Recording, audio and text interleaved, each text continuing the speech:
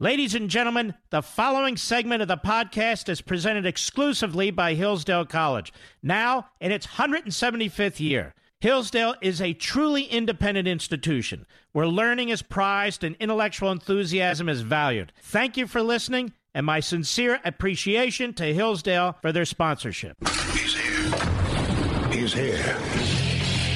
Now, broadcasting from the underground command post, deep in the bowels of a hidden bunker, somewhere under the brick and steel of a nondescript building, we've once again made contact with our leader, Mark Levin.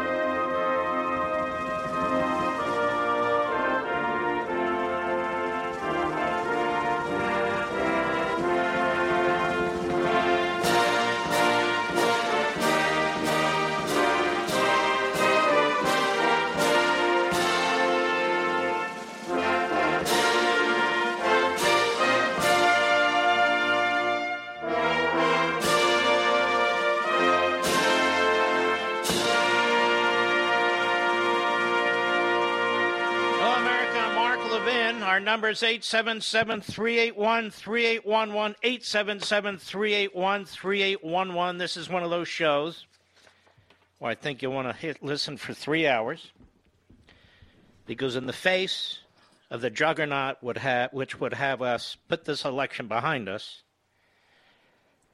I'm going to fight those headwinds. National Review, which has lost much, if not most, of its appeal to many of us, is an unsigned editorial today entitled Trump's Disgraceful Endgame. They have legal writers over there who are utterly unencumbered with the Constitution, the law, and the facts. Legal analysts all over TV as usual, who do not have the background, the education, or the experience to be discussing these matters in any significant way. And they're not alone. You have these serious studies and analyses by highly competent and reputable individuals who were never interviewed, and their work is never discussed in big media and on much of conservative media, the never-Trumper media in particular. They don't challenge the specific of the studies and the statistics that are presented. They just join the gaggle of howling coyotes out there who demand an end to all this. But this will not end in this election. It will not end in the next election. It won't end in the election after that if we do not return to a lawful and constitutional voting process. And I want to address this in a number of ways. I want to take one of the cases as an example, Pennsylvania, a case I'm very, very familiar with. Now, let me keep it as simple as I know how. Under the Pennsylvania Constitution,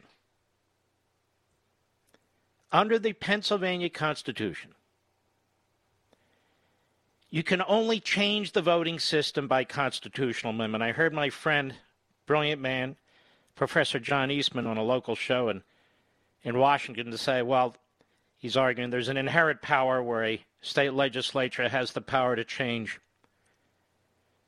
the voting processes. That's not correct, with all due respect. That's not what the Pennsylvania Constitution says.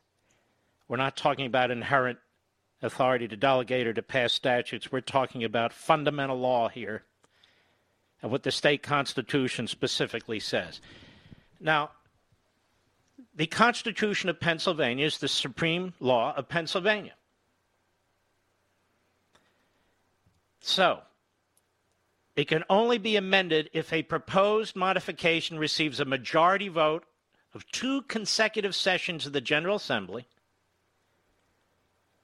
and then is approved by the electorate.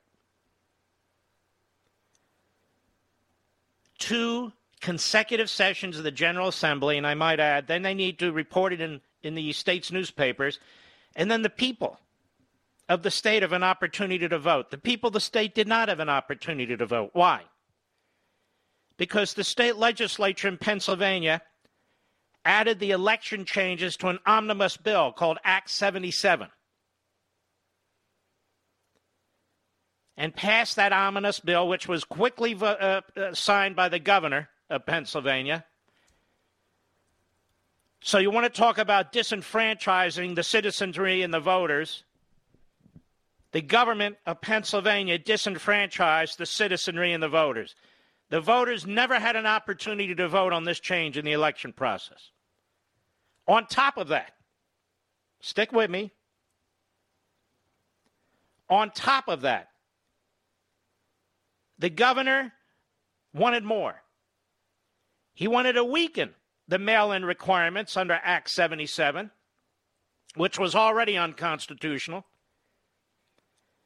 And the state legislature said no. He wanted to eliminate the requirement for signatures or signature matching. He wanted to eliminate the requirement for a postal date, or whether it's not clear when the postal date is, to count them anyway.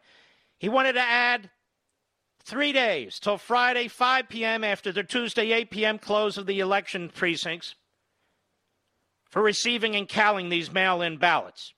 He was given his orders by the Biden campaign and the DNC and the lawyers working for them, because this is what they've tried all over the country.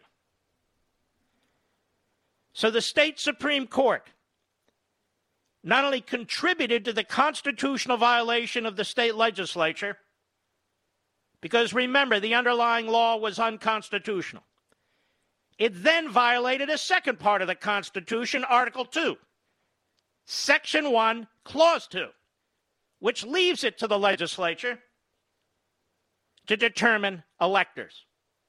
More on this in a moment. I don't want to overload in the front here. And they adopted every single demand that the governor had made, all Democrats. And this was quite close to election time after the primaries. Now, they have an emergency provision. When you have emergency situations, Commonwealth election officials are required to publish notice of a referendum on a proposed amendment in a minimum of 2 newspapers in every county. And in the event that more than one emergency amendment is proposed, each additional amendment is to be voted on separately. But in each case, whether it's an emergency or the normal amendment process under the Pennsylvania Constitution, the people are to vote. But the people were disenfranchised. They never got an opportunity to vote. And so Congressman Mike Kelly, candidate Sean Parnell, and 6 other plaintiffs brought a lawsuit challenging the constitutionality of this Act 77, where clearly the governor and the legislature went around the constitutional limits which have been in place over 150 years. You know, the Pennsylvania legislature is one of the oldest legislatures in the country. And there are very few exceptions for non-in-person voting. Very few. And so the Democrats needed to crack this egg, you see. So they brought a lawsuit. And they requested an immediate emergency writ of injunction to prevent the governor of Pennsylvania, the Secretary of State of Pennsylvania, and any and all other officials from continuing to certify electors to the Electoral College until their constitutional challenge could be heard. Until their constitutional challenge could be heard. They said Their goal is to restore the status quo and ultimately to undo that which has already been certified. And Act 77 was the most expansive and fundamental change to Pennsylvania election law in really the history of Pennsylvania, or certainly the modern history of Pennsylvania. And what happened is that this case was brought in the Commonwealth Court of Pennsylvania. And that court, that brave judge, Patricia McKinnon, I believe her name is, she found that the petitioners, the plaintiffs, were likely to succeed on the merits of the case. And so she began to intervene with a preliminary injunction. Now, a preliminary injunction means that looking at all the facts in the law, and just looking at the papers, the judge believes that the plaintiff will, in fact, win on the merits, on the constitutional merits. And she said so. And she said so. So she scheduled a hearing for this past Friday to allow both sides to have their day in court. The plaintiffs and the Attorney General of Pennsylvania is a big-time left-wing Democrat. So what did the Attorney General of Pennsylvania, big left-wing Democrat, do? He said, "The hell with this. I'm running to my 5 Democrat friends on the Pennsylvania Supreme Court. These 5, there's 7 members on the court, 5 of whom are radical leftists. Rogue justices. They're elected. They were elected by the labor unions and the teacher unions that poured in an enormous amount of money when the Republicans weren't paying attention yet again. They are, in fact, special pleaders for the Democrat Party. In fact, a few years back when it came to gerrymandering, they took the power of gerrymandering away from the Republican legislature, gave it to themselves, redistricted a number of congressmen, and I believe 2 Republican congressmen lost as a result of what that court did.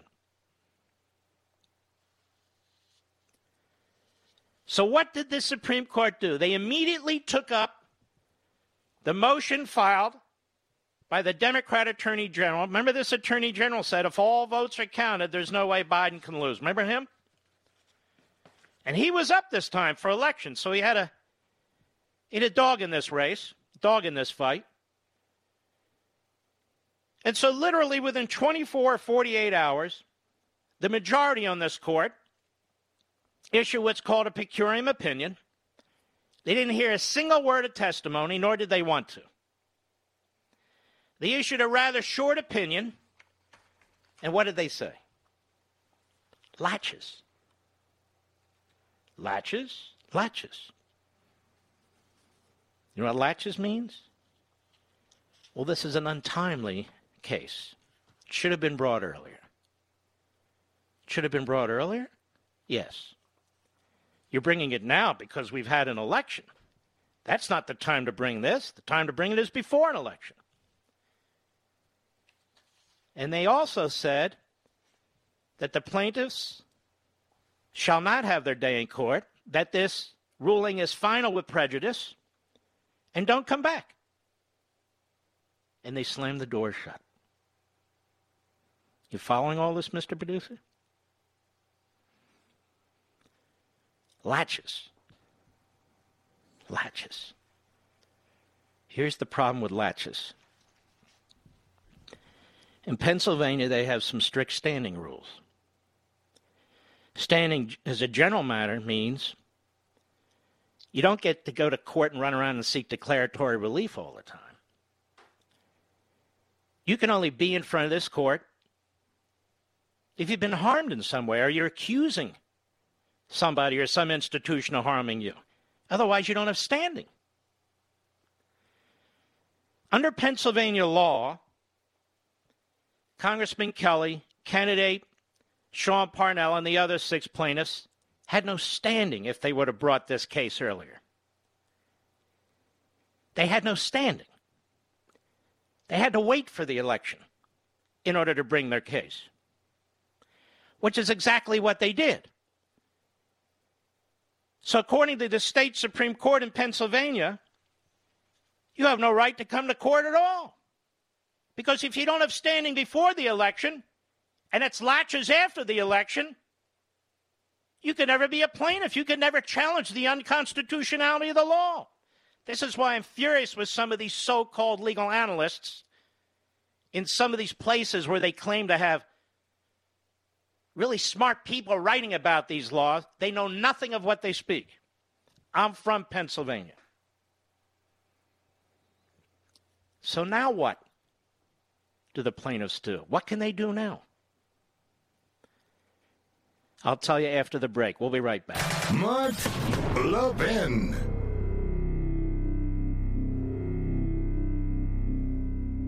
As we enter the Christmas season, most of us stop to consider our many blessings. Well, Hillsdale College wishes to thank you for standing with them as they celebrate over 175 years of blessings. Since 1844, Hillsdale has held fast to its mission to provide the kind of education essential to preserving free government. And for decades, the college has extended its educational mission on behalf of liberty through a variety of outreach programs. Perhaps you receive Imprimis for free every month, or have taken one of Hillsdale's excellent free online courses, or have attended one of Hillsdale's free regional events. Now, you know of Hillsdale's refusal to take even 1 penny of government money. This independence allows the college to focus on promoting its core purposes: learning, character, faith, and freedom, without any government interference. At no time in our nation's history has there been a greater need for the kind of classical liberal arts education that Hillsdale offers on its campus and nationwide. So during this season of blessings, Hillsdale thanks you for your partnership in extending its mission to the country. To learn more about Hillsdale College, visit levinforhillsdale.com. That's Levin for Hillsdale.com, levinforhillsdale.com.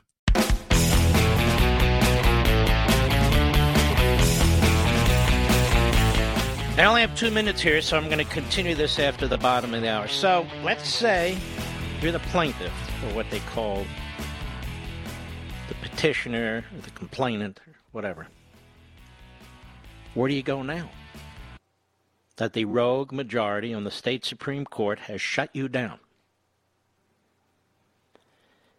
And even one of my former friends writing at a conservative site says the court is on strong standing because he doesn't understand the rules in Pennsylvania. I just wish these guys would either really dig in or shut the hell up.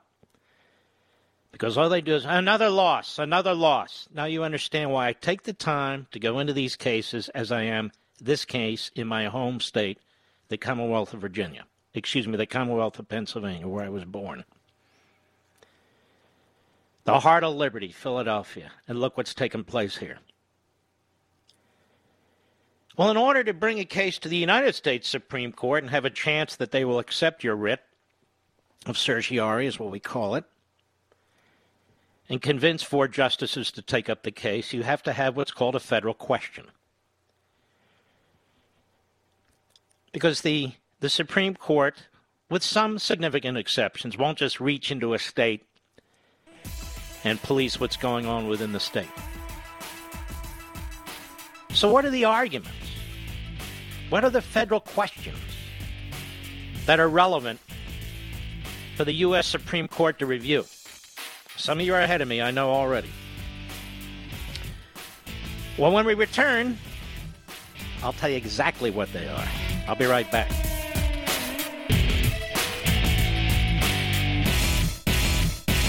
As we enter the Christmas season, most of us stop to consider our many blessings. Well, Hillsdale College wishes to thank you for standing with them as they celebrate over 175 years of blessings. Since 1844, Hillsdale has held fast to its mission to provide the kind of education essential to preserving free government. And for decades, the college has extended its educational mission on behalf of liberty through a variety of outreach programs. Perhaps you receive Imprimis for free every month, or have taken one of Hillsdale's excellent free online courses, or have attended one of Hillsdale's free regional events. Now, you know of Hillsdale's refusal to take even 1 penny of government money. This independence allows the college to focus on promoting its core purposes: learning, character, faith, and freedom, without any government interference. At no time in our nation's history has there been a greater need for the kind of classical liberal arts education that Hillsdale offers on its campus and nationwide. So during this season of blessings, Hillsdale thanks you for your partnership in extending its mission to the country. To learn more about Hillsdale College, visit levinforhillsdale.com. That's Levin for Hillsdale.com,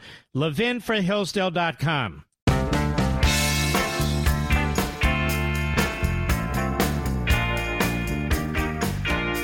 Mark Levin, a proud conservative. No ifs, ands, or buts. Call in at 877-381-3811. Where I left this tawdry story is now the plaintiffs are stuck in the prison of the Pennsylvania Supreme Court and that court system. How do they break out? Well, this always had to deal with a federal question. You need a federal question or a federal issue. You don't appeal to the district court or a circuit court. This is an appeal from a state Supreme Court to the U.S. Supreme Court. There's not only a federal question here, there's not only an important federal question here, there is a grave federal constitutional question here. This relates specifically and directly to how we choose the President and Vice President of the United States, let alone members of Congress, specifically to the Electoral College. And among other things, we can look at Bush versus Gore, where the U.S. Supreme Court stepped in under the great leadership of Chief Justice William Rehnquist. Fortunately, he's no longer with us. Instead, we get a lightweight by the name of John Roberts. As a general rule, the court wrote, this court defers to a state court's interpretation of a state statute.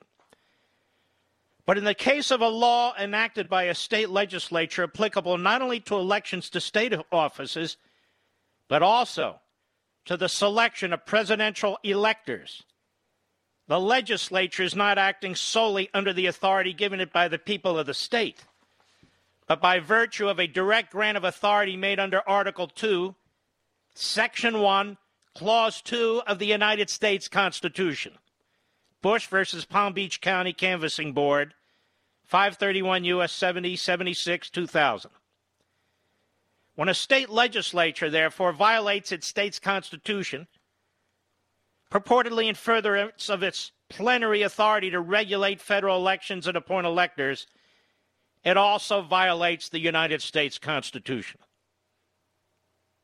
Again, from the Bush decision, a significant departure from the legislative scheme for appointing presidential electors presents a federal constitutional issue. Now, if the legislature itself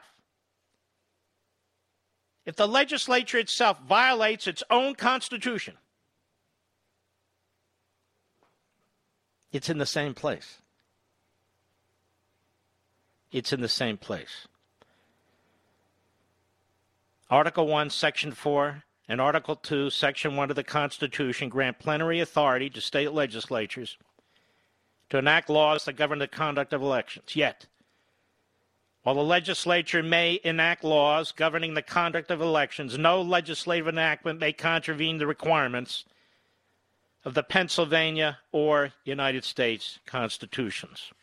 In other words, they have plenary power within their constitutional authority, not beyond it. And because the state legislature failed to strictly comply with the requirements of the Pennsylvania Constitution, Article 11, Section 1, for amending its Constitution, Act 77's no excuse absentee voting provision is fatally defective and unconstitutional under state and federal law. Now, as for the Supreme Court's decision of Pennsylvania, it violated the 14th Amendment's Equal Protection Clause and Due Process Clause as applies to the 8 plaintiffs. Basically, they're barred access to the courts forever, in perpetuity. It's a clear violation of their right to petition the government for redress. And that right of access to judicial proceedings is a component of the right to petition government that is upheld under the federal Constitution. Now, I want to circle back to this issue of latches. You were too late, in other words. The Pennsylvania Supreme Court's use of that is erroneous. That's also subject to review by the U.S. Supreme Court. Not to get into the nitty-gritty, but this case involves not only a federally created right, but a federal right for which the sole remedy is inequity. In other words, a court takes up the case and looks at it, makes a decision based on the law and based on reason. The duty is that of federal courts sitting as national courts throughout the country to apply their own principles in enforcing equitable right. As again, the Supreme Court wrote in Bush versus Gore in 2000, we deal here not with an ordinary election, but with an election for the President of the United States. And they said in the context of a presidential election, state-imposed restrictions implicate a uniquely important national interest. For President and Vice President of the United States are the only elected officials who represent all the voters of the nation. A significant departure from this legislative scheme represents a federal constitutional question. The text of the election law itself, and not just its interpretation by the courts of the states, takes on independent significance. Whether the state court has denied rights asserted under local law, the protection of which the Constitution guarantees, is a question upon which the petitioners are entitled. That's a separate Supreme Court decision and so forth. Now let's go back to this latches issue, which is what the state Supreme Court held its hat on, in which, oh yes, it's a latches issue, no question about that, they're too late. I already told you that they could not have met the standards for standing in the first place. They had to wait for a harm. The harm was the election. They came in soon thereafter, and now they're told, too late, you should have come in earlier. So under Pennsylvania law, there's two elements for latches. Number one, a delay arising from appellant's failure to exercise due diligence. That's clearly not this. And two, prejudice to the appellees resulting from the delay. That is, prejudice to the Secretary of State, the governor, and so forth. That's clearly not the case. That's clearly not the case. So even when it comes to the issue of so-called latches, the state Supreme Court, just on the issue of latches, was wrong. In plain English, the 5 rogue Democrat-elected labor boss judges or justices on the Pennsylvania Supreme Court knew exactly what they were doing. They knew exactly what they were doing. And if the U.S. Supreme Court does not step in and address this, then the electors who will be sent the certificate of ascertainment and what is it called, be sent to the archivist, who will then in turn collect them all from the states and send them to a joint session of Congress. By statute, meets on January 6th, the new Congress, to count the votes. The Pennsylvania electors will be tainted because they will be there in violation of the Pennsylvania Supreme Court. Of the Pennsylvania Constitution. They will be tainted because they will be there in violation of the Pennsylvania Constitution. And meanwhile, people who say, let's move along, let's get over it. If this isn't fixed in the Commonwealth of Pennsylvania, it'll come up again in the next election. That is, it'll constantly be a recycling of an unconstitutional act every time there's a vote in this key battleground state. Let's get on with it. I hear Mark Thiessen and others. Nice guy, good man. Let's get on with it. Trump can run in 2024. He could be Grover Cleveland. I hear my dear friend Victor Davis Hanson. Like Andrew Jackson, he may take it. No. The fix is in for the future, too, for the next election. The fix is in if this isn't resolved. Donald Trump got 74 million votes. He got 11 million more votes than before. He got more votes than any man in history, except supposedly now Joe Biden. Nobody's going to perform like that again. You won House seats. You held on to a Senate, even though 23 of 33 seats were up. And, of course, we have Georgia. But I'm not talking about Georgia right now. I'm talking about what is what is. This isn't going to happen again. He's the most popular Republican to run for president since Ronald Reagan had his massive landslides. There's no question about it. And even he couldn't get enough votes to outrun the changes in Pennsylvania. Notice this. I'm not even arguing fraud here in this case, am I, Mr. Producer? I don't need one example of fraud because the fraud is the court. The fraud is the court. That's a separate case.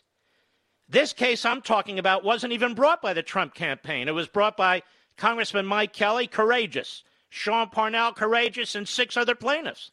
They brought this case themselves. This isn't even part of the Trump campaign. And to me, this is one of the most important cases of all the cases in the United States. One of them. Because it determines whether we are still a constitutional republic or not. In addition to the issues of whether or not we have a legitimate vote, don't get me wrong, those are key cases. Those are key cases. So you had a rogue act by a legislature, you have a rogue decision by 5 Democrats on the Supreme Court, and the question is whether it will be tainted. Now, you might say, well, Mark, what do you expect them to do? There were 2.6 million mail-in votes. What are you saying? We should disenfranchise all those people, Mark?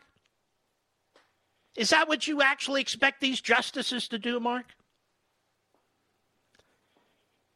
I expect these justices to uphold the United States Constitution. They do not need to fashion any relief. They should uphold the United States Constitution and send the matter back to the Pennsylvania State Legislature. Because in the end, these are political decisions within the context of the state and federal constitution. The Supreme Court doesn't have to fashion any remedy other than upholding the Constitution of the United States, which the Pennsylvania Supreme Court is bastardizing, which the Pennsylvania legislature has bastardized. The question is, will the Supreme Court allow them to get away with it? The Supreme Court did not allow the Florida Supreme Court to get away with it. And in the end, it'll be up to Congress. Because like it or not, media, like it or not, National Review, like it or not, Trump haters and all the rest, in our country, in the end, the Congress counts the electors and the Congress makes the final decision. We're not a direct democracy. We never have been. Although we're turning into one. I hope these past 45 minutes have explained this one case to you. Why these are serious battles. And according to National Review and others, according to the Democrats, according to Republicans across the country, they should throw in the towel and allow this injustice to stand. Is that what you believe, ladies and gentlemen?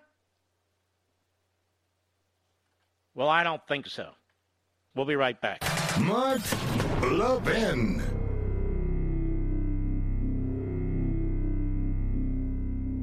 As we enter the Christmas season, most of us stop to consider our many blessings. Well, Hillsdale College wishes to thank you for standing with them as they celebrate over 175 years of blessings. Since 1844, Hillsdale has held fast to its mission to provide the kind of education essential to preserving free government. And for decades, the college has extended its educational mission on behalf of liberty through a variety of outreach programs. Perhaps you receive Imprimis for free every month or have taken one of Hillsdale's excellent free free online courses or have attended one of Hillsdale's free regional events. Now, you know of Hillsdale's refusal to take even 1 penny of government money. This independence allows the college to focus on promoting its core purposes, learning, character, faith, and freedom, without any government interference. At no time in our nation's history has there been a greater need for the kind of classical liberal arts education that Hillsdale offers on its campus and nationwide. So during this season of blessings, Hillsdale thanks you for your partnership in extending its mission to the country. To learn more about Hillsdale College, visit levinforhillsdale.com. That's Levin for Hillsdale.com, levinforhillsdale.com.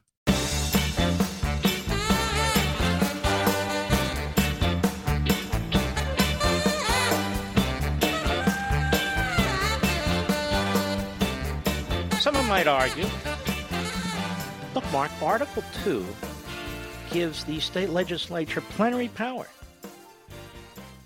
in the federal constitutional context. So a state can violate its own constitution all it wants. It can do whatever it wants, pretty much. It can do pretty much whatever it wants. No, it can't. Is that what the framers of the Constitution said? The states were creating a federal government. The states were creating a manner in which you would choose electors. And they came up with a rather complex process to protect us from factions, to protect us from the mob. They never would have dreamed that a state would violate its own constitution. Never would have dreamt that a state would violate its own constitution for the purposes of exercising plenary power under Article 2. Because what are the limits of that? There are no limits. There's no evidence to support that whatsoever. That's number one. Number two, this does not in fact empower the courts to do whatever they want. That's irrational. It's an illogical argument. The court only has the power of what the court's supposed to do. Judicial review, not legislative authority, even within the state. So in my view, that makes no sense either. And so I take strong objection to those 2 points, that a state is free to do whatever it wants, including violating its own constitution, in order to send electors. And as a matter of fact, let me just say this. That's not been the practice of states. There have been a couple of examples. The court in Florida in 2000, not the legislature then, the court. And now Pennsylvania, we have the state legislature and the court.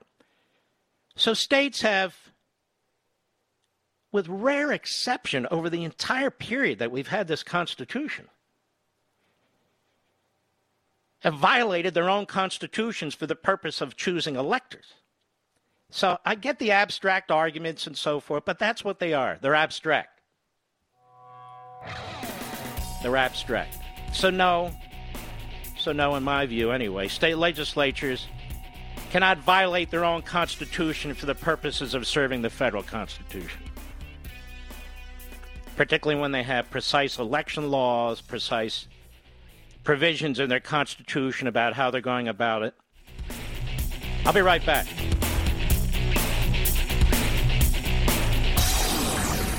From the Westwood One Podcast Network. He's here. Now, broadcasting from the underground command post, deep in the bowels of a hidden bunker, somewhere under the brick and steel of a nondescript building, we've once again made contact with our leader, Mark Levin. Hello, America. Mark Levin here. Our number, 877-381-3811. 877-381-3811. I'm offline debating. It's worrisome to me. It's troublesome to me that anyone would think a state legislature can do anything violate its own constitution, violate its own statutes in order to fulfill its obligation under Article 2. It's a plenary power, Mark. It's a plenary power. It's not a lawless power. Let's remember the beginning. The states created the federal government. When this Constitution was adopted in Philadelphia, it had to be ratified by state conventions. For many of the people who were at those state conventions, the states were, back then, of course, considered more powerful than the federal government. And in many of these conventions, the allegiance was first and foremost to the state, not to the federal government that they had created. Can you imagine? They ratify the Constitution with Article 2, which gives the state legislature plenary power. And then we circle back in 2020 and we argue, well, that doesn't mean the legislature has to follow the legislature's constitution. They can do whatever they want. Moreover, if you don't agree with me, it means the state court can do whatever it wants. This is what happens when people take their thinking too far. They're in their own world. There is nothing at all to support that position. Zero. Zero in constitutional history. And Bush versus Gore doesn't support that position either, by the way. So no, you can't ignore your state constitution, and it's not even necessary to ignore your state constitution to exercise plenary power. What's meant by plenary power in the selection of electors is not to include unconstitutional or lawless action by a state legislature acting tyrannically. That's not what's meant. This is a debate for another day. Now, we had on this program the other week Professor Lessig of Harvard. And he wrote a pretty nasty piece in USA Today about what my position was without knowing what my position was with respect to electors. And I saw on the internet over the weekend, some people had done some digging, and in 2016, Professor Lessig of Harvard had a little different attitude about fidelity toward these electors. And here's Politico in 2016, December 2016, Professor Lessig, 20 Trump electors could flip. Larry Lessig, a Harvard University constitutional law professor, who made a brief run for the 2016 Democratic presidential nominee, claimed that 20 Republican members of the Electoral College are considering voting against Donald Trump, a figure that would put anti-Trump activists more than halfway towards stalling Trump's election. I think they wound up with 2 or something like that. Lessig's anti-Trump group, Electors Trust, has been offering pro bono legal counsel to Republican presidential electors considering ditching Trump, has been acting as a clearinghouse for electors to privately communicate their intentions. The court has since ruled that Lessig, another one, is taking his abstractions just a little too far. But that's not my point. My point is that this is a man who today would say, no, these electors, they must comply with the outcome of the election in the state. Even though he took a different position. And here it is in the Washington Post, November 24, 2016. Here he is again. The Constitution lets the Electoral College choose the winner. They should choose Clinton. Now, he was very much opposed, you recall, to allowing the states to choose the electors to the Electoral College. Now, clearly they can. Whether you support that idea or not, as a practical matter, a political matter, as a constitutional matter, clearly they can. He writes, conventional wisdom tells us that the Electoral College requires that the person who lost the popular vote this year must nonetheless become our president. That view is an insult to our framers. And then he twists history. It's not an insult to the framers. It's kind of actually what the framers intended. He also supports the national popular vote. If it were up to him, he'd get rid of the Electoral College. So all these Republican, small r Republican institutions, these non-democratic, small d institutions, they want to eliminate on the left. Because they want the cities and the metropolitan areas to rule the day. There have been outstanding analyses, people who understand statistics far more than I do, that have been prepared in these reports and have been put out, none of which, that I can tell. Now, I admit I can't watch TV all day and rarely do. I can't watch all the websites all day and rarely do. But I don't believe they've been directly addressed in any significant way where somebody, say at National Review or elsewhere, has said, that statistical analysis by that Princeton mathematician or the physicist from Oxford, that's all washed up. I haven't seen that. Maybe it's out there somewhere. If it is, it's the rare case. But there are a couple terrific pieces out there. I want to start with our buddy Daniel Horowitz at The Blaze. It says there's been a lot of focus on the number of mail-in ballots counted in Pennsylvania and the illegal state Supreme Court decisions that enabled them. But what's even more to examine is the impossible margins Joe Biden would have achieved just among those mail-in ballots and just in Pennsylvania in order to obtain the unofficial lead he currently has. Now, at this point, those who listen in from the Washington Compost and the New York Slimes are writing, he's a conspiracy theorist. They're never Trumpers. Fire's coming out of their nostrils. I think it normally does. And all the usual reprobates are out there. But I'm not doing this for them. I'm doing this for you. Horowitz writes, here are the facts. We know that 2.6 million mail-in ballots have been counted in Pennsylvania election returns, in addition to nearly 4.2 million Election Day votes.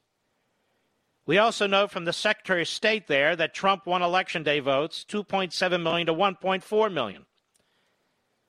But are we to believe that Biden won 76% of mail-in ballots? Yes, mail-ins overwhelmingly skewed Democrat, like Election Day votes skewed Republican. But they're not all from Democrats.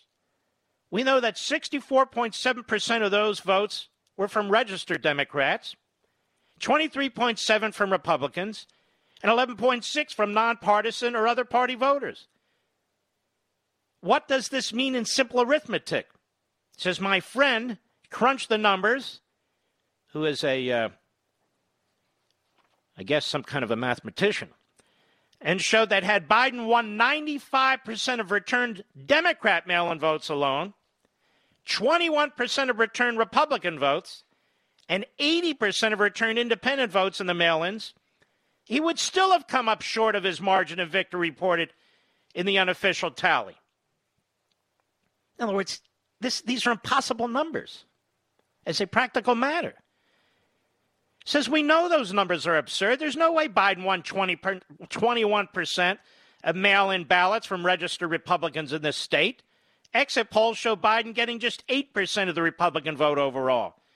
And while the 95% number for Democrat mail-ins is more believable, exit showed him getting 92%. The notion he got 80% of mail-ins from independents is nearly impossible.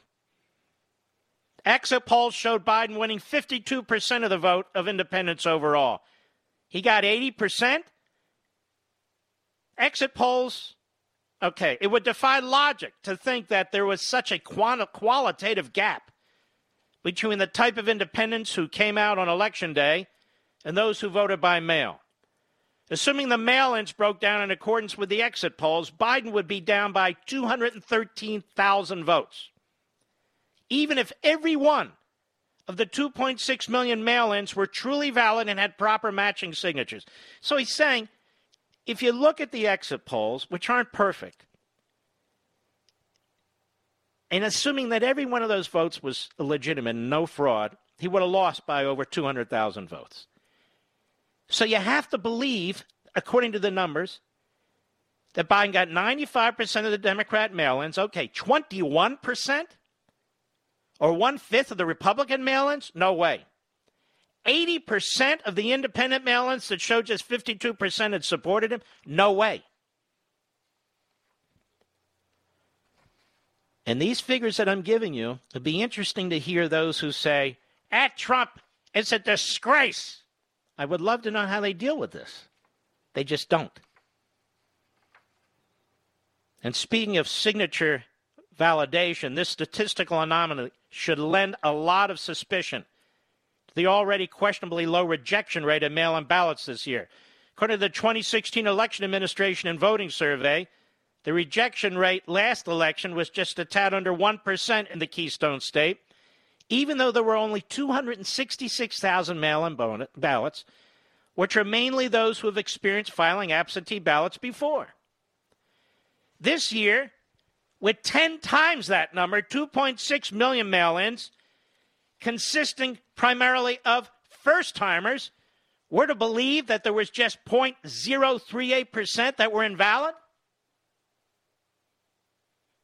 Some estimates show that mail-in ballots from first-timers are 3 times more likely to be rejected.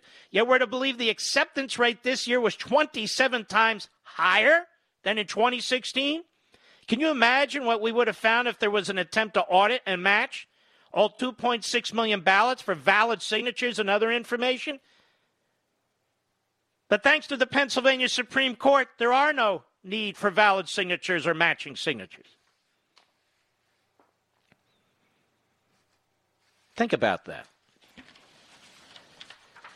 And he writes more compelling information that I don't have time to get into. When we come back, there's a fascinating piece also in the Spectator.us by a man who's a pollster by profession, but he's also director of the Democracy Institute.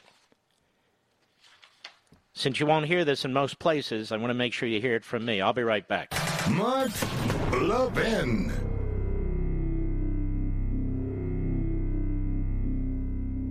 Did you know your family can save over $800 a year just by switching to Pure Talk from Verizon, AT&T, and T-Mobile? Think about it. What could your family do with an extra $800? You don't even have to sacrifice coverage. Pure Talk has exactly the same coverage, same bars as one of the big carriers, but they charge you half. You definitely don't have to sacrifice customer service. Their team is based right here in the U.S. and are some of the nicest people you'll ever talk to. So don't wait anymore. Get unlimited talk, text, and 2 gigs of data for just $20 a month. And if you go over on data usage, they don't charge you for it. No, not even a penny. So go to puretalkusa.com, enter promo code Levin Podcast. That's Levin Podcast. And when you do, you'll also save 50% off your first month. Folks, this is the best. That's puretalkusa.com, promo code Levin Podcast. Pure Talk USA, simply smarter wireless.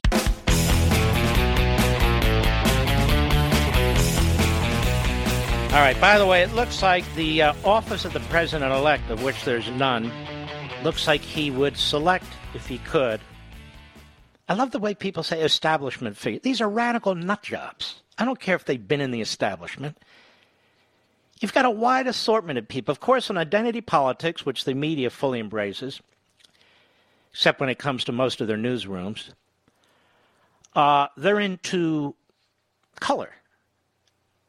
But there's no diversity of thought. A battle between the moderates and the progressives, Mr. Producer. No, it's not. It's a battle between the Trotskyites and the Stalinists. You've got people who Biden would bring in, if he could, who have strong links to communist China. You have people he would bring in who have strong links to the anti-Semitic BDS movement. You have people he would bring in who are sellouts to the Islamo-Nazi regime in Tehran. And that's just foreign policy.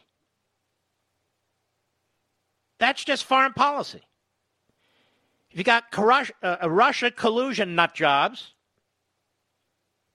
one of whom wants to be the director of OMB. So let's not pretend. And, of course, the media in this country are very, very satisfied. Nobody's controversial. No. Because they all socialize with each other. They all celebrate with each other. They all have sex with each other. It's grotesque. The media are a contemptible joke. Let me start this from Patrick Basham. Spectator.us. Why am I reading this? Because he writes it better than I can possibly know it. Director of the Discovery Institute and also a professional pollster. He says, to say out loud that you find the results of the 2020 presidential election odd is to invite derision. You must be a crank or a conspiracy theorist. Mark me down as a crank then. I'm a pollster. And I find this election to be deeply puzzling. I also think the Trump campaign is still well within its right to contest the tabulations. Something very strange happened in America's democracy in the early hours of Wednesday, November 4, and the days that followed. It's reasonable for a lot of Americans to want to find out exactly what. See, this is what separates serious people from unserious people. People who are seriously questioning what's taken place here, and then those who are shooting spitballs from the peanut gallery, who contribute absolutely nothing. Zero. Nothing substantive. They give their opinion where nobody asked them their opinion. First, consider some facts. Trump received more votes than any previous incumbent seeking re-election. He got 11 million more votes than in 2016, the third largest rise in support ever for an incumbent. By way of comparison, President Obama was comfortably re-elected in 2012 with 3.5 million fewer votes than he received in 2008. Trump's vote increased so much because, according to exit polls, he performed far better with many key demographic groups. 95% of Republicans voted for him. He did extraordinarily well with rural, male, working-class whites, earning the highest share of all minority votes for Republicans since 1960. Trump grew his support among black voters by 50% over 2016. Nationally, Joe Biden's black support fell well below 90%, the level below which Democratic presidential candidates usually lose. Trump increased his share of the national Hispanic vote to 35%. With 60% or less of the national Hispanic vote, it's arithmetically impossible for a Democratic presidential candidate to win Florida, Arizona, Nevada, and New Mexico. Bellwether states swung further in Trump's direction than in 2016. Florida, Ohio, and Iowa each defied America's media polls with huge wins for Trump. Since 1852, only Richard Nixon has lost the Electoral College after winning this trio. And that 1960 defeat to John Kennedy is still the subject of great suspicion. Midwestern states like Michigan, Pennsylvania, Wisconsin always swing in the same direction as Ohio and Iowa, their regional peers. Ohio likewise swings with Florida. Current tallies show that outside of a few cities, the Rust Belt swung in Trump's direction. Yet Biden leads in Michigan, Pennsylvania, and Wisconsin because of an apparent avalanche of black votes in four specific cities, three, Detroit, Philadelphia, and Milwaukee. More on this. It's important when I return.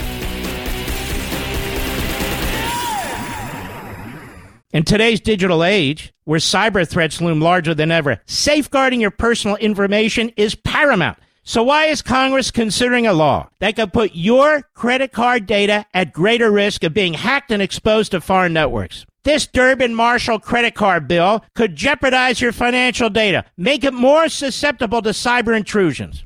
It's a controversial bill that proposes a shift in billions of dollars worth of consumer transactions to payment networks that lack the robust security measures consumers rely on. Who could possibly want that? Well, the answer? Woke corporate megastores seeking to inflate their multi-billion-dollar profit margins. The Durbin-Marshall credit card bill will undermine our safe and convenient payment systems and endanger your data security. It's time to take a stand. Visit electronicpaymentscoalition.org. Make your voice heard. Tell your senators to oppose the radical Durbin-Marshall credit card bill, paid for by the Electronic Payments Coalition.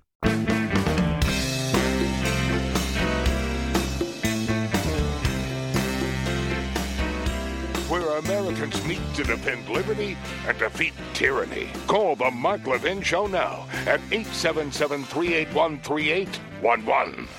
Suppose the state legislature in Pennsylvania, I'll get back to the argument, passed a law that said, let's say it's controlled by Democrats.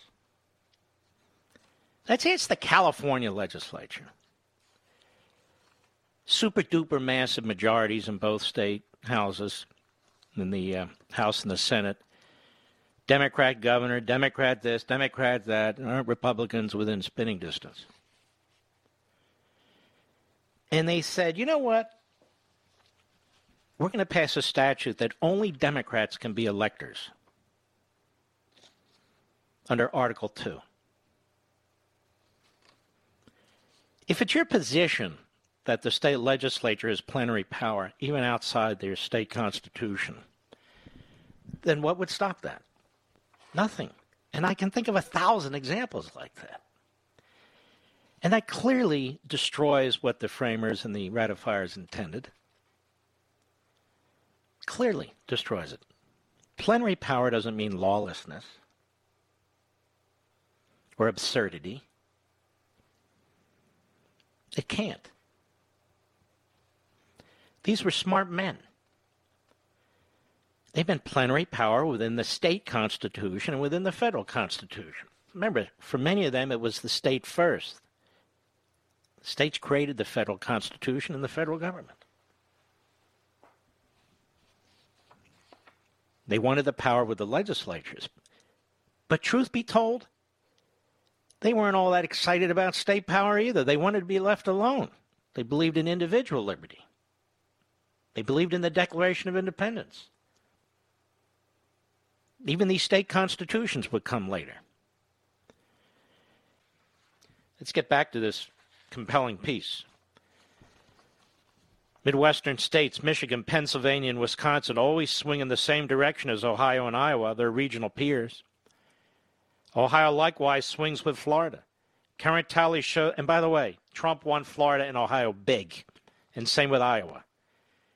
Current tallies show that outside of a few cities, the Rust Belt swung in Trump's direction.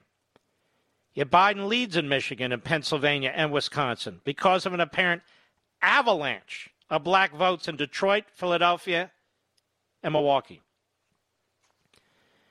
Biden's winning margin was derived almost entirely from such voters in these three cities, as coincidentally his black vote spiked only in exactly the locations necessary to secure a victory. He did not receive comparable levels of support among blacks and other demographic groups in comparable states, which is highly unusual for the presidential victor. So I just want to be clear about that. There were massive spikes in black voting in a handful of cities. Not in New York, not in L.A., not in Chicago, Philadelphia, Detroit, and Milwaukee.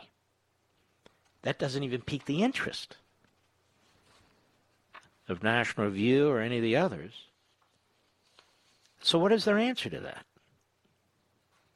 Well, Trump is a disgrace. That's their answer. He goes on.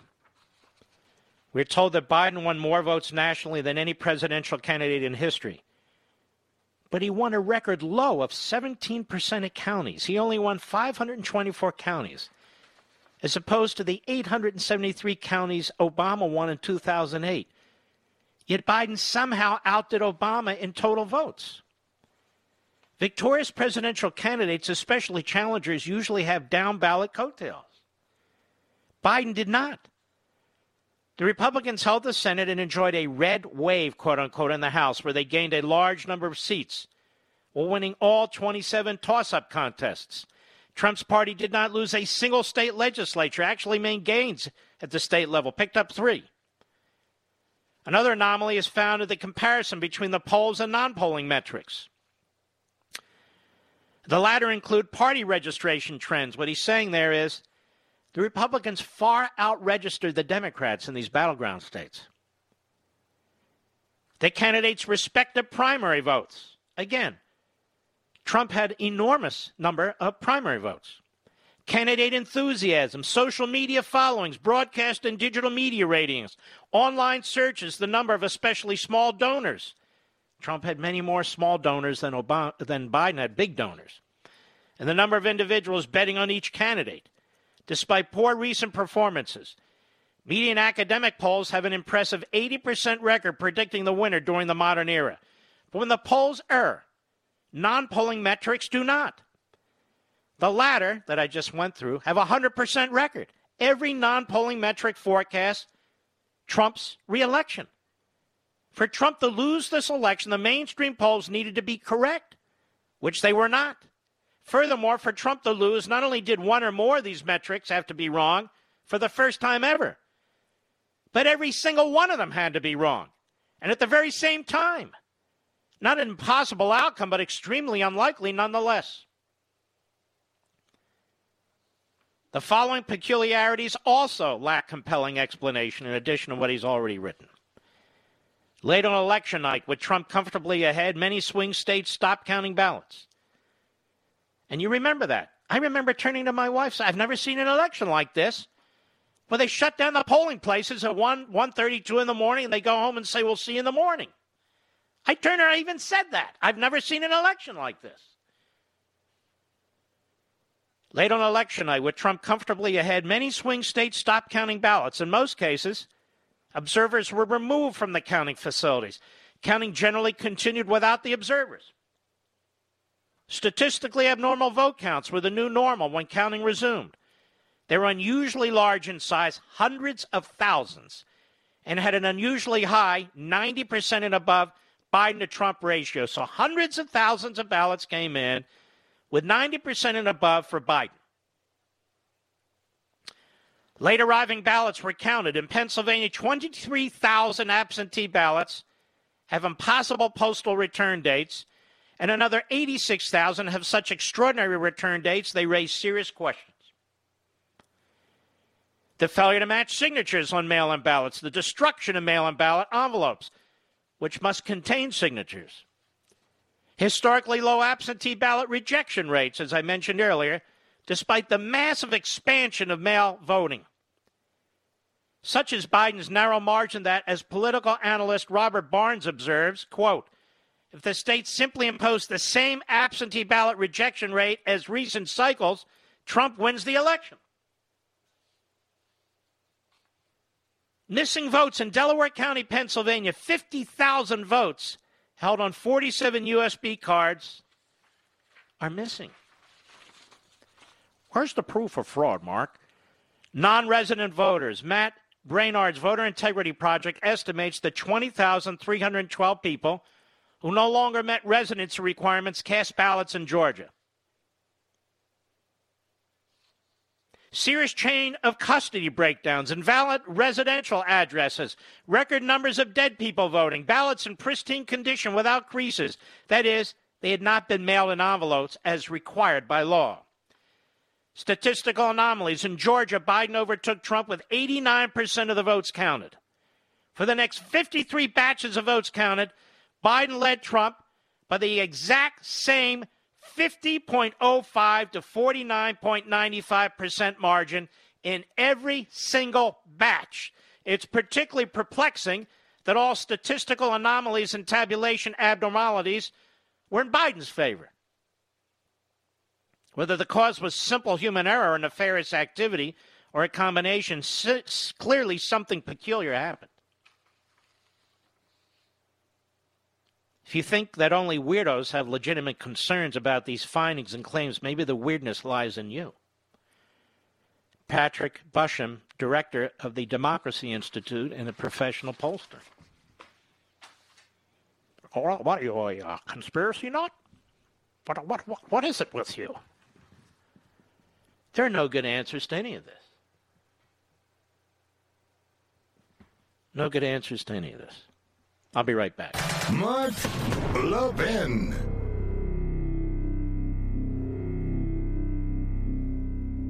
Did you know your family can save over $800 a year just by switching to Pure Talk from Verizon, AT&T, and T-Mobile? Think about it. What could your family do with an extra $800? You don't even have to sacrifice coverage. Pure Talk has exactly the same coverage, same bars as one of the big carriers, but they charge you half. You definitely don't have to sacrifice customer service. Their team is based right here in the U.S. and are some of the nicest people you'll ever talk to. So don't wait anymore. Get unlimited talk, text, and 2 gigs of data for just $20 a month. And if you go over on data usage, they don't charge you for it. No, not even a penny. So go to puretalkusa.com, enter promo code LEVIN Podcast.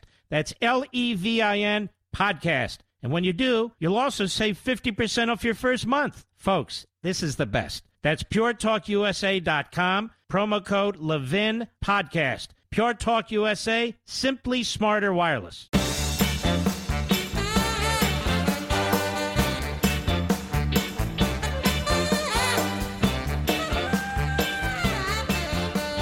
How can Time Magazine have a Person of the Year when there's no Time Magazine anymore?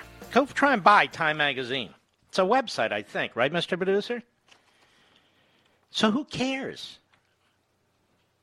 Who cares? Probably pick some lunatic anyway. I mean, over the years, they've picked Stalin and Hitler, and so, you know. Oh, we didn't, because they want to create we didn't say we liked them. It's the Person of the Year, you know.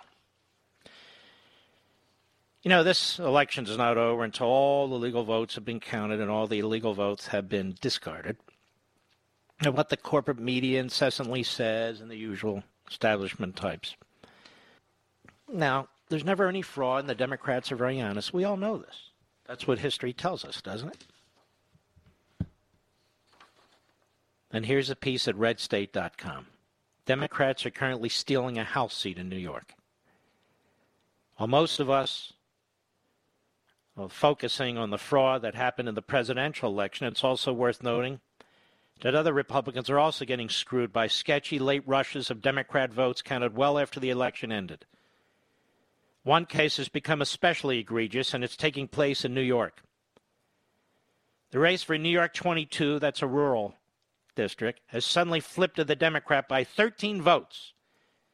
And the story behind how that happened will have you punching walls or face-palming, whichever you prefer.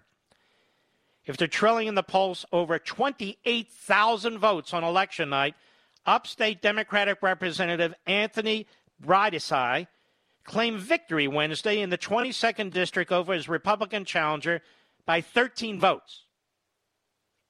Yes, a Democrat that was losing by 28,000 votes in a district race, and that's a huge margin in a congressional race, has now claimed victory by 13 votes because a Democrat judge stepped in and put his stamp of approval on enough rejected ballots to make it happen.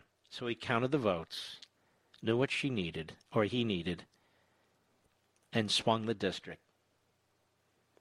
The implication here is insane. If a single judge can decide he gets to be the arbiter of which ballots are accepted, even after they were rightly rejected under the law, that opens nearly every close race up to judicial meddling. In the grand scheme of things, assuming the Republicans end up losing here, one House seat isn't a catastrophe, he or she writes. The GOP will still be well positioned to retake the chamber in 2022, but it sends a message that this kind of tampering is acceptable. And that's the whole point with the challenges going on behalf of the president. Whether they're Article 2 violations or the 14th Amendment due process, equal protection violations, or flat-out fraud violations. It's so ubiquitous in so many places. It's like herding squirrels. And then you have the pea shooters in the peanut galleries. Oh, let's get this over with. It's a disgrace. Where's the fraud? Regardless, this is the danger of mail-in ballots and judges being allowed to nullify election law at their whim. We saw the same thing on a larger scale in Pennsylvania, where a court unilaterally decided the election laws simply no longer apply. We've talked about this. Republicans control a lot of state levers of power, from governorships to state houses. They need to be wielding that power to fix this stuff. And if they don't, they can expect to be slowly weeded out by the very fraud they've ignored. Yes. You know what the Pennsylvania legislature is doing on November 30th, Mr. Producer? Is today November 30th? You know what they're doing today? They're ending their session. Despite all that's going on, they're ending their session. The Pennsylvania Republican legislature. It's shocking. Why don't these Republican legislatures step up? What's their problem? And the Georgia Secretary of State, who's a complete loser, says there is evidence of fraud, Mr. Producer, and he's opening an investigation. What were those? What were the Pink Panther movies? What was his name again? Yes, we have Inspector Clouseau here. That's the Secretary of State of Georgia, Inspector Clouseau. TL squared. Too little, too late. And Loeffler, who's running for the Senate there, she's exactly right. This guy needs to step down. He's way over his head. Something's not right with this guy. Ladies and gentlemen, you've heard a powerful 2 hours, and we have a powerful additional hour on the way. I hope you'll come back, because I know I will. I'll be right back.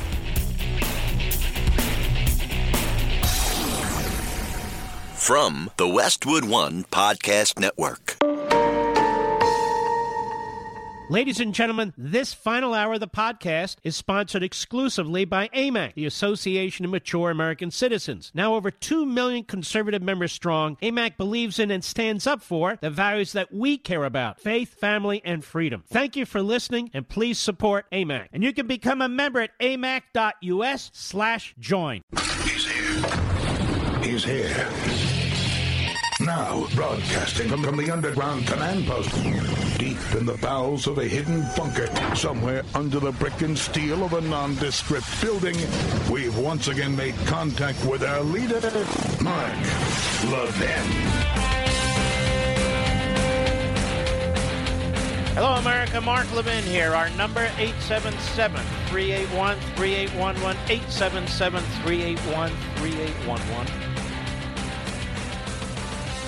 So today, was it today, Mr. Producer? It wasn't today. I think it was today. The Washington Compost did a hit, maybe it was yesterday, on our friend Sidney Powell. And as I print it out, it's 14 pages long. That's more information than they did on Hunter Biden, as I recall, Mr. Producer. And the title of the Washington Compost piece is "For Trump Advocate Sidney Powell, Playbook Steeped in Conspiracy Theories." Now, this is a crap newspaper that was pushing the Russia collusion conspiracy theory for 3 years, maybe 3.5. In fact, still is. This is a newspaper that prides itself on the worst conspiracy theory in modern American history, creating the worst scandal in modern American history as part of the provocateurs against the victims. And they had no less than 4 unhinged morons: Aaron Davis, Josh Dawsey, Emma Brown, and John Swain, who were writing about Sidney Powell. This is what they do. It's all Saul Alinsky. And it works. It works for the faint of heart, for the spineless, for the crowd that wants to go along and be able to shake their head and their finger at people like you. You don't have to agree with everything Sidney Powell says. You don't have to agree with everything Mark Levin says. You don't have to agree with everything anybody says. But they're trying to destroy her, smear her. Now, last time I checked, Sidney Powell was not a Holocaust denier, and yet, during the course of the Holocaust, the Washington Post did its very best to censor the Holocaust, along with the New York Times and the rest of the media in this country. They really shouldn't be pointing fingers at anybody. But here's my question, ladies and gentlemen. Why didn't the Washington Compost write an article like this about itself for the New York Times or PBS or CBS and NBC or the Canadian Broadcasting System or any of the others, some of which did very extensive reviews of Dominion voting systems? Now, I've quoted them to you. I've played some of them for you. You have 4 reporters on this story. They couldn't find all that stuff. October 26th, 2 weeks before the election, PBS did a 7-minute story on it, was very concerned about it. You had left-wing Democrats in Congress including Liz Warren, including Ron Wyden, writing letters to anybody who would listen to them, who would read them, concerned about not just Dominion voting systems, but all the computer systems and all the big moneyed interests that were funding them and how they could be influenced by domestic and foreign interests. They're not conspiracy kooks. As I say, the media beforehand, they're not conspiracy kooks. But Sidney Powell's a conspiracy kook. My God, she brings up Venezuela. Well, that's how the company got its big push. And she brings up China. Well, you brought up Russia. The Washington Compost. 14 pages. Alinskyites. Try and ruin somebody's reputation. Somebody who exposed a federal judge, Emmett Sullivan, for the hack that he is and was. Somebody who exposed the inner workings of the FBI and the Department of Justice at the career level. Left-wing holdovers that were going after a hero, retired Lieutenant General Mike Flynn. Somebody who exposed, with more and more documents that came out, the inner workings of the Obama-Biden White House and what they were doing in a January meeting. But for that conspiracy theorist, Sidney Powell, we wouldn't have known most of this. Would we? Well, Aaron Davis, Josh Dawson, Emma Brown, and John Swing were sitting on their fat asses, doing nothing. Doing nothing. And so they were given this assignment, no doubt, from an editor. Go get Sidney Powell. Expose her. Find anything you can. Destroy her.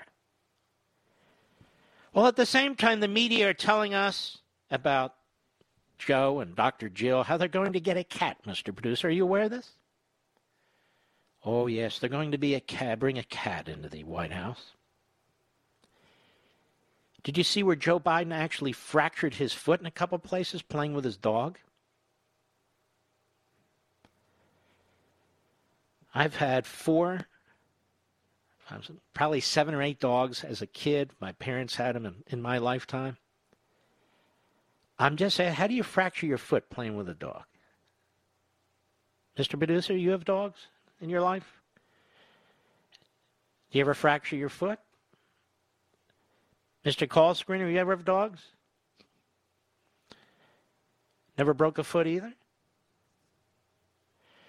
I understand that you have your wits about you.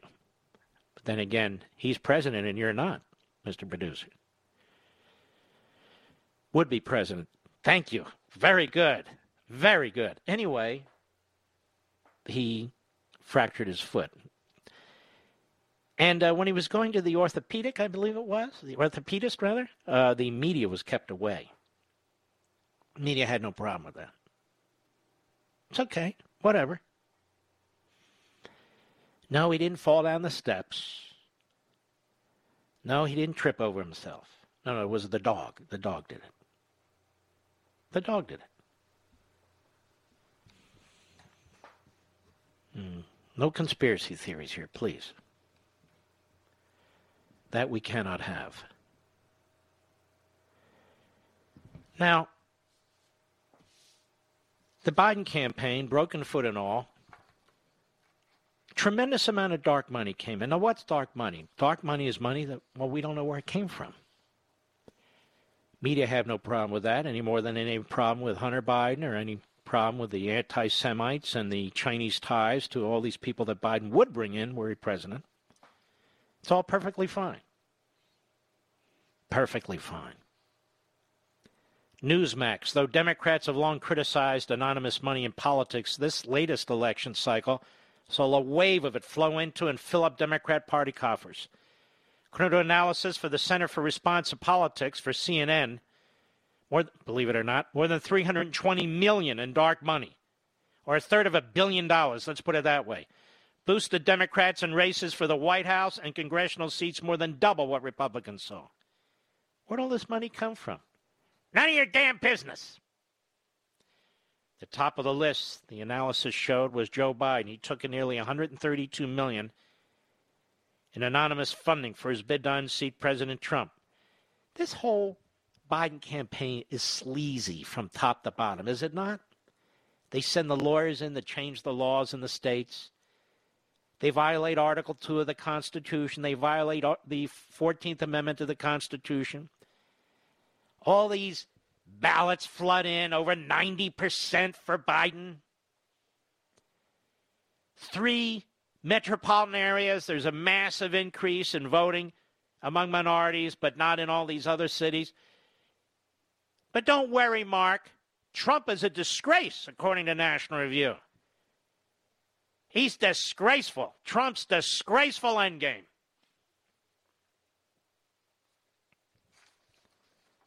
I only read the damn article. Who cares? They also note the former vice president is supporter of public finance. Look. Democrats always support stuff for us, not for themselves. Come on now. Remember what I've told you. This is very, very important. And you're going to see this more and more. And some of these people, these never-Trumpers, and they don't comprehend this. And that's fine. They've hit a glass ceiling in terms of intelligence and rationality. The Democrat Party wants power. It's almost like these communist parties I've told you about. Just understand, progressivism is sort of an American style of Marxism. Every one of these leading progressives, whether it's Crowley or Y or Dewey, they were all, to some extent, embraced Marxism. I mean, Dewey even embraced the Russian Revolution. He just didn't like the violent part. It's called a revolution, Dewey. But anyway, even when you see Thomas Friedman in 2008, I think it was, and I have it in Liberty and Tyranny, he was slobbering all over the Chinese governmental system. He's a nut, but he gets Pulitzer Prizes for being a nut. In my humble opinion, of course. Understand the Friedmans are close to the John Roberts family, so I wouldn't want to denounce either of them, of course.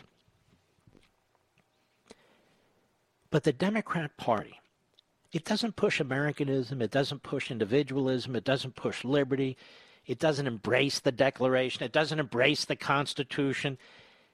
It's out to fundamentally transform everything. And it's constantly at war with ancient history in order to use it against us today, you see. It wants power so that you have to have allegiance not to your country, not to your flag, not to your anthem,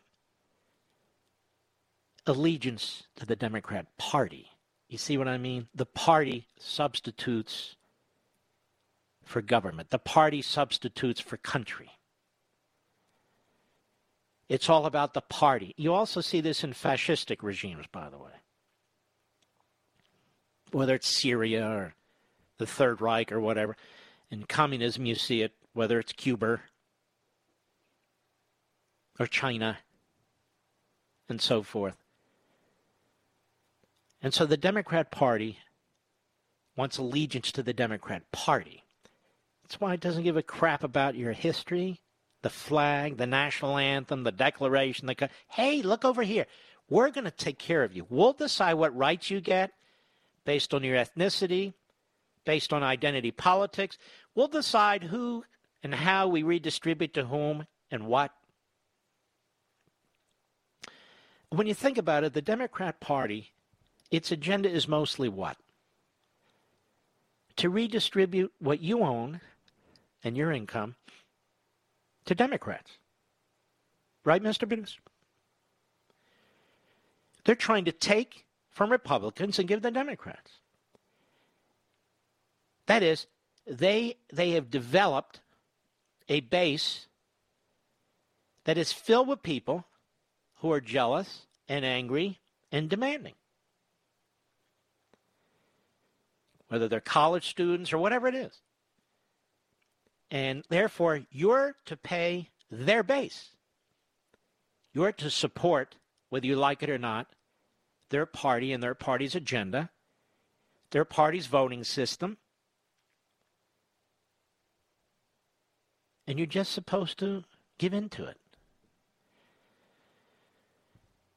I think there's a whole aspect of what's going on in this country, this society, this culture, that some of the former smart conservatives, who we all used to quote, are not comprehending.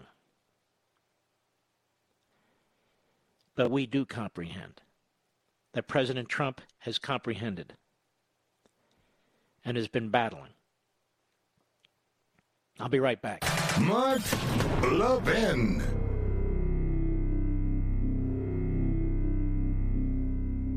AMAC, the Association of Mature American Citizens, is one of the fastest-growing organizations in America, now over 2 million conservative members strong, and I'm one of them. AMAC believes in and stands up for the values that we constitutional conservatives care about. More than talk, AMAC fights. A full-time presence in Washington, AMAC pushes back against reckless spending, disasters like Medicare for All, and the expanding reach of the federal government. And beyond advocacy, joining AMAC gives you access to a wealth of benefits and discounts, including special member-only rates on car insurance, travel discounts, cell phone plans, and a hell of a lot more. And if that's not enough, you'll get AMAC's bi-monthly magazine, full of insightful articles on issues that matter to most of us, we conservatives. As I said, I'm an AMAC member, and you should be too. Join today at amac.us. That's AMAC.us. Stop supporting the liberal agenda that the other 50-plus organization has been pushing for. Join AMAC instead. AMAC.us.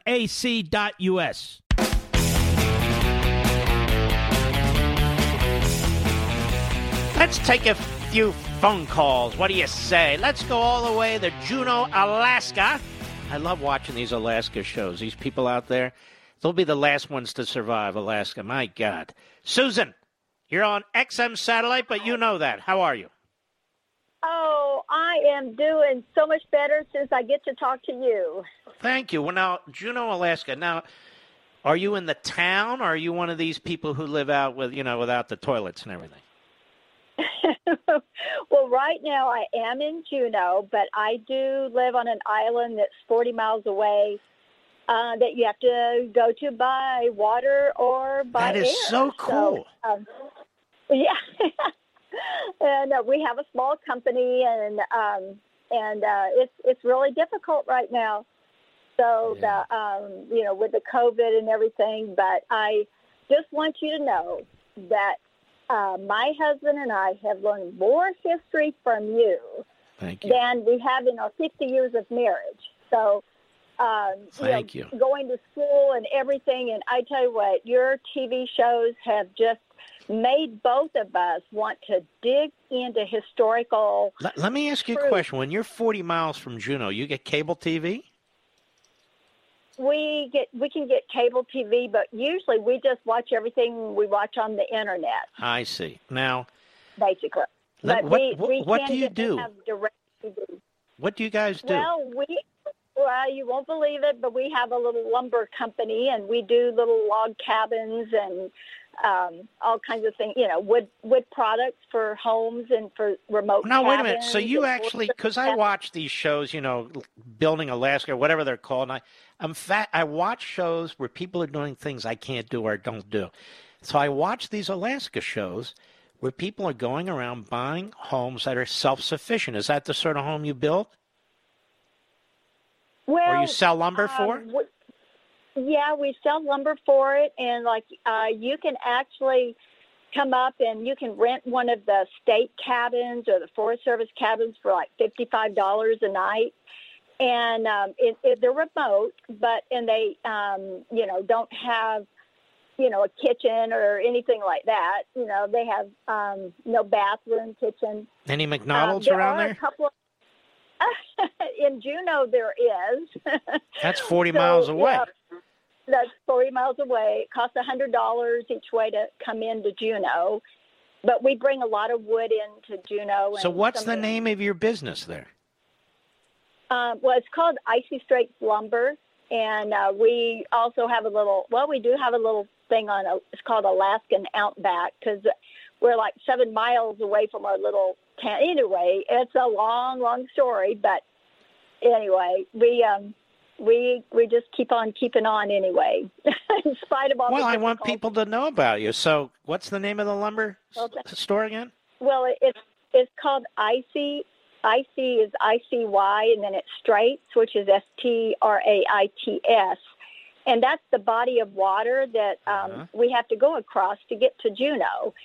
So Icy Straits is a body of water, and so we named our company Susan, Icy Straits. I have to go, but I'm just always intrigued when people call me from Alaska. You take care of yourself. Give your husband my best.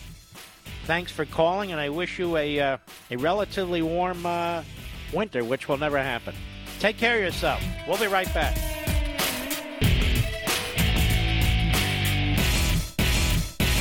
AMAC, the Association of Mature American Citizens, is one of the fastest-growing organizations in America, now over 2 million conservative members strong, and I'm one of them. AMAC believes in and stands up for the values that we constitutional conservatives care about. More than talk, AMAC fights. A full-time presence in Washington, AMAC pushes back against reckless spending, disasters like Medicare for All, and the expanding reach of the federal government. And beyond advocacy, joining AMAC gives you access to a wealth of benefits and discounts, including special member-only rates on car insurance, travel discounts, cell phone plans, and a hell of a lot more. And if that's not enough, you'll get AMAC's bi-monthly magazine, full of insightful articles on issues that matter to most of us, we conservatives. As I said, I'm an AMAC member, and you should be too. Join today at amac.us. That's AMAC.us. Stop supporting the liberal agenda that the other 50-plus organization has been pushing for. Join AMAC instead. AMAC.us.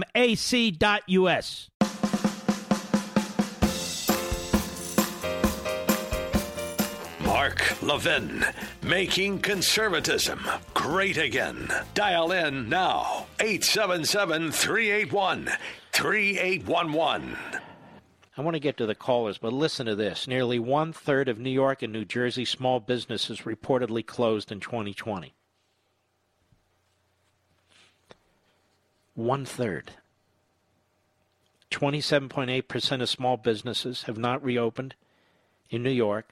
31.2% have not reopened in New Jersey. That is outrageous. That's sickening.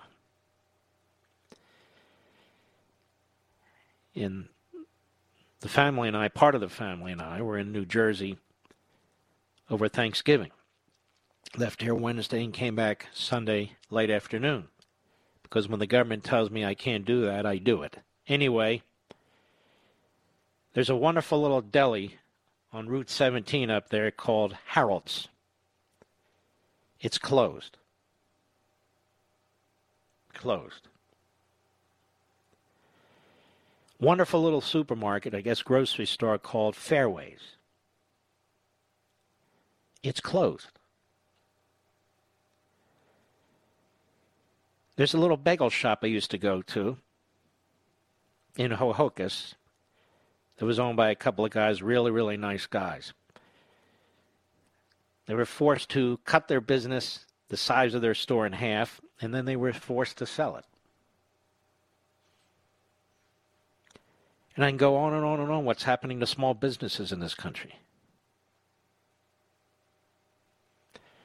And you've got mayors and governors who have no relationship, no experience with small businesses or any businesses, except shaking them down for donations and votes. People who don't come out of this kind of an environment.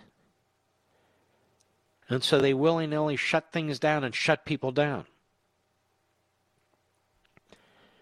Now, I understand that the incidents of COVID are significantly increasing, despite the fact people are wearing masks and socially distancing and following, quote-unquote, the rules.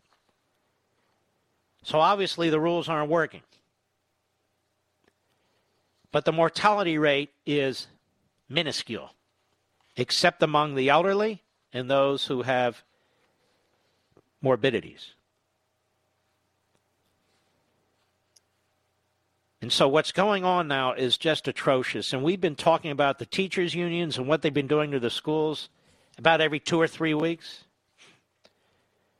And so there's a piece now in the Daily Caller by Adam Barnes, America's biggest teachers' union shakedowns.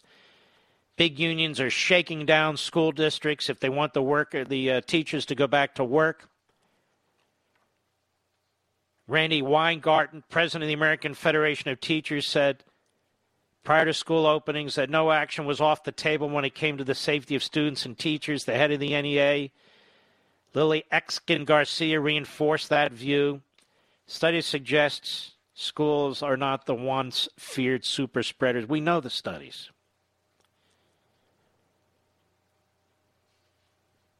Out of more than 200,000 students and 63,000 staff tested, a study by Brown University found an infection rate among staff at 0.24%, it's 0.25%, and 0.13% among students.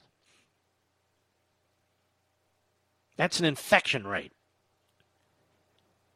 not mortality rate.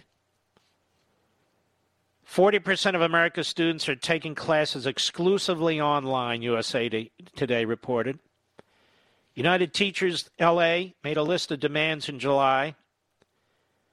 You may recall, to defund the police department among them, to close charter schools, their competition.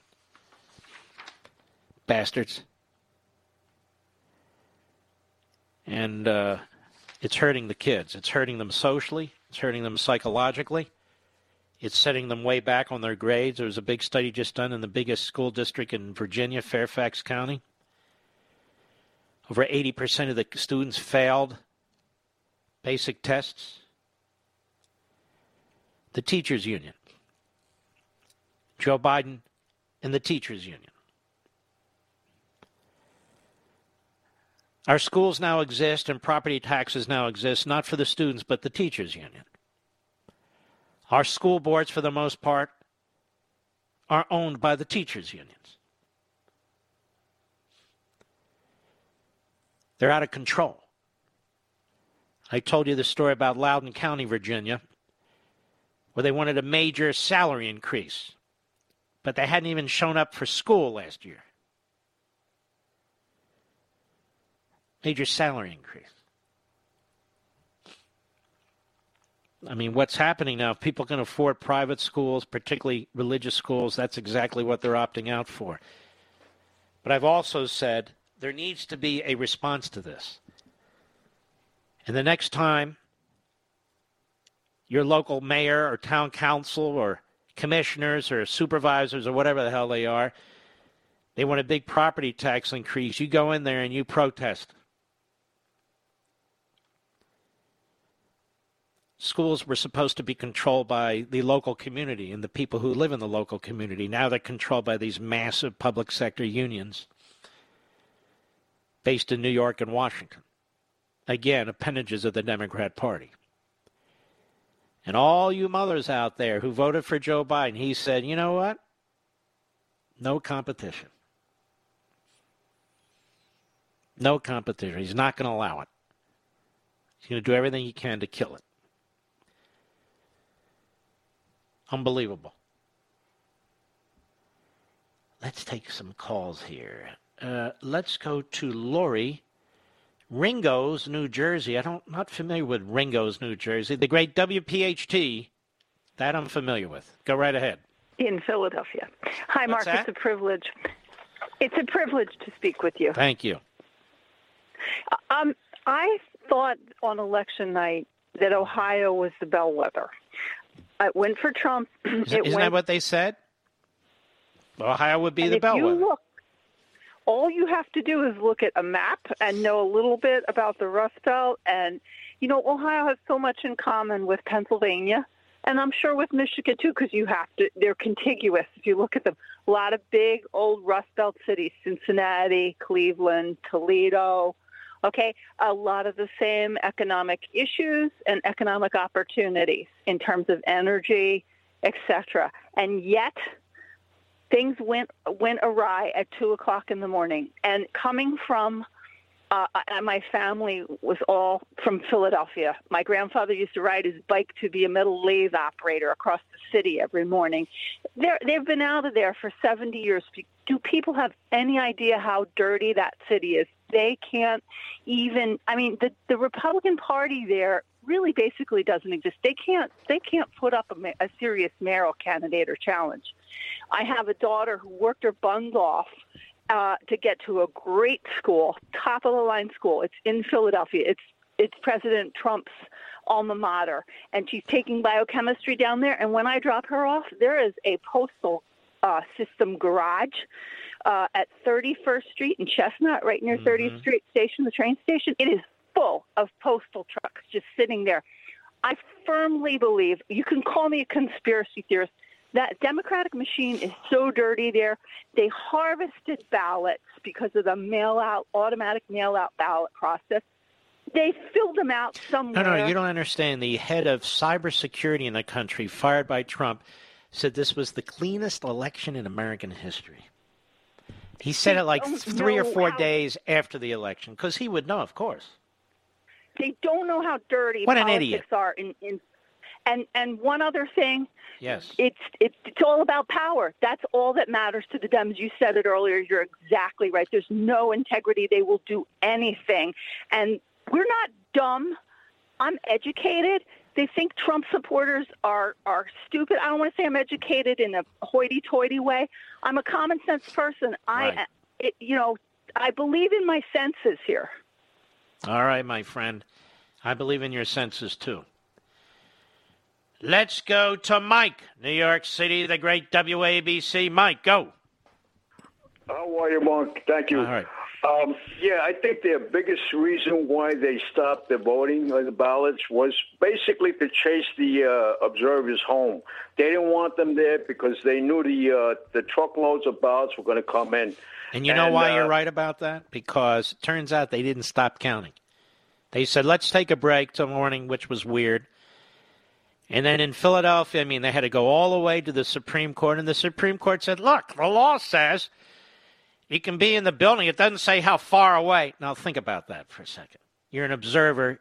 The law says you can be in the building, but it doesn't say how far away. You're sitting as a court in equity.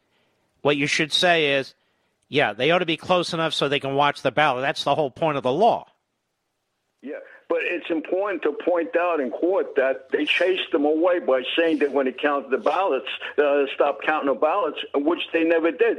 They had more truckloads of ballots coming in, and they didn't want the observers there, except for those three that stayed there. That's how they knew what was going on. But their main issue was to chase them away. So that's where they said they're going to stop counting the ballots. So it's important that we bring that out in court, too. That was brought out in court. Yeah, I know. Why the Supreme Court of Pennsylvania is corrupt. Yeah. All right, my friend. Mike, thank you for your call, sir. We'll be right back. Mark Levin.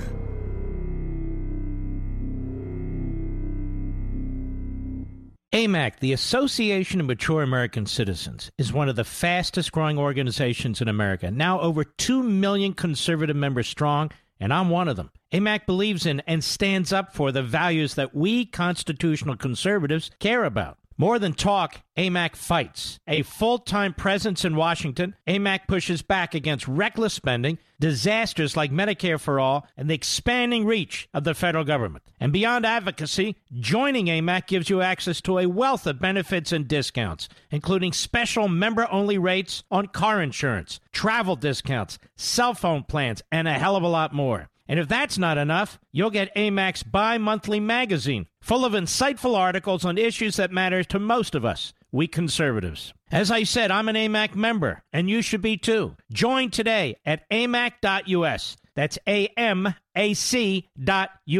Stop supporting the liberal agenda that the other 50-plus organization has been pushing for. Join AMAC instead. AMAC.us.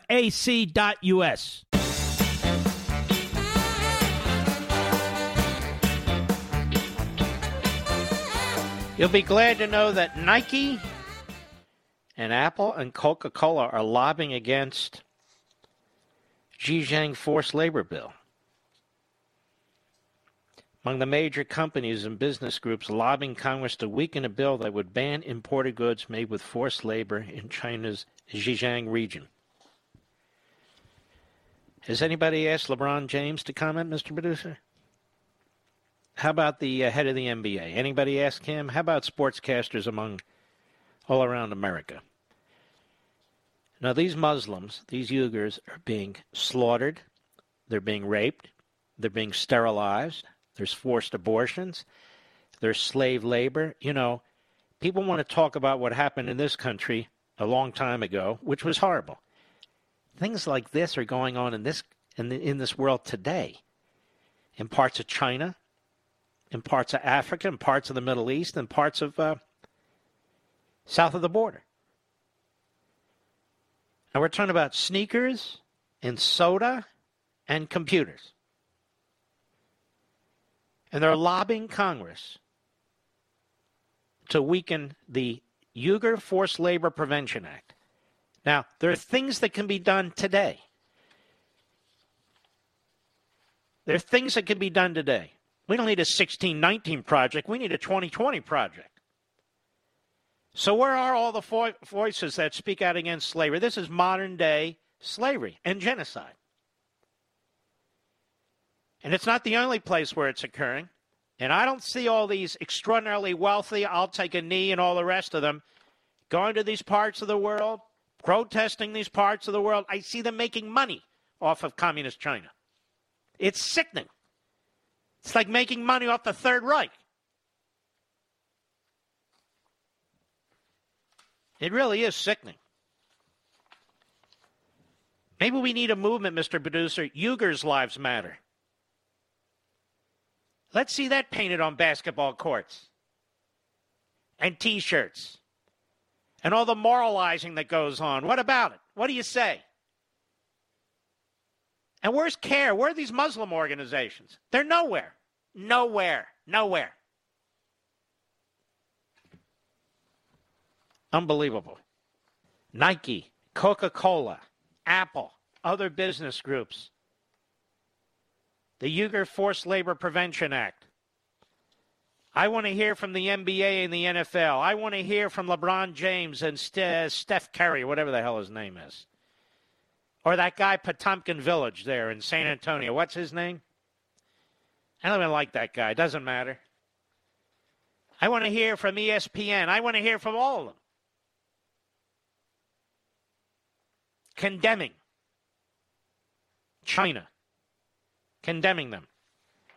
By the way, update, pjmedia.com, John Hopkins study saying COVID-19 has relatively no effect on deaths in the United States was spiked after publication, writes Matt Margolis.